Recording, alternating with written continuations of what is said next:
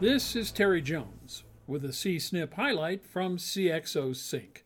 From our library of hundreds of C-suite predictions, observations, and lessons shared, I've selected the most valuable nuggets of guidance to help you on that disruptive path toward digital transformation.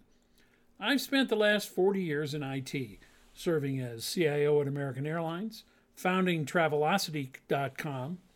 I was founding chairman at Kayak.com, and I've served on 20 boards of directors.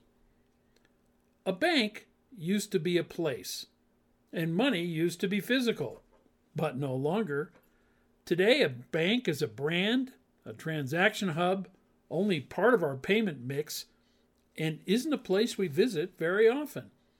COVID rapidly accelerated all these trends, and bankers, and particularly bank IT, has to keep up. 71% of banking customers now use digital banking channels weekly, and 45% say COVID changed the way they interact with their bank. Getting cash, a reason to visit the bank, or at least an ATM, is way down too, with Barclays reporting 90% of eligible transactions were digital and contactless during the pandemic. Overall, cash usage dropped 57%. There is more competition for banks in this digital world. Jamie Dimon, CEO at JP Morgan Chase, calls fintech an enormous competitive threat to banks. It's time for banks to understand how their customers are changing. Recently, my daughter applied for a mortgage. The banker reviewing her financial situation asked, "Who is Mr. Venmo, and why are you making so many payments to him?" revealing his ignorance of the $160 billion payments giant. Banks have to understand the world is changing. Today's guest, a longtime bank IT executive, found that during COVID, customers who'd always resisted digital banking switched, and they left cash behind as well. This portends serious changes for banks, as they just aren't a place anymore. This will put stress on digital systems and has great implications for cybersecurity as well, with 71% of bank leaders planning to increase their cybersecurity spend in 2021. Our guest today is Amy Nichols. After receiving her BS in computer science at Queen's University in Charlotte, she's had a 30-year career with Wells Fargo, moving from IT professional to senior VP and now executive VP of technology integrity. Her prediction? The ongoing trend toward digital banking has been greatly accelerated by COVID, and we're not going back. Banks must quickly adapt to this change and invest more in cybersecurity to secure this growing transaction flow. This snip was curated from CXO Sync, delivering collaboration through thought and education. What we've seen in the last year is that our customers that we never thought would go digital have.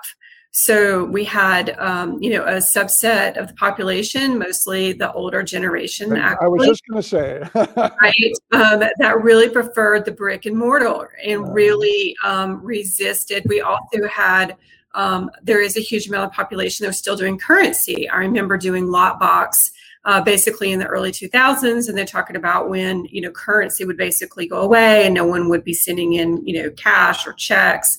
And we're still having, we still see that, right? We still see checks, people not doing online banking. So in the last year, what you really saw were these customers who for years and years resisted changing how they, their services with us, moving to the online, and so in a different demographic. So I think that is really what will do an expedition, I think, in technology growth in the banking industry, where we see that our customers are willing to transact with us in a different way than they were, just a year ago. So I think it's also in the, we'll see checks potentially in currency quit being as digested and consumed.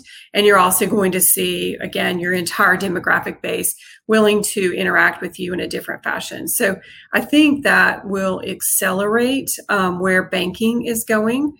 but it also has the negative side and the fact that cybersecurity, the more touch points you have, the more information flowing across those channels, the more opportunity you have for making sure that your oversight is in place. So I do think that it's going to enable on one end, basically financial services, but you also are going to continue to have to send your expense on the cybersecurity aspects of it and making sure that you have effective controls. And I know, Scott, we've had questions around cloud and, a lot of those kind of to bring things forward into what is the security with the cloud? How can we make sure that our nation is comfortable with the amount of data that's flowing through some of those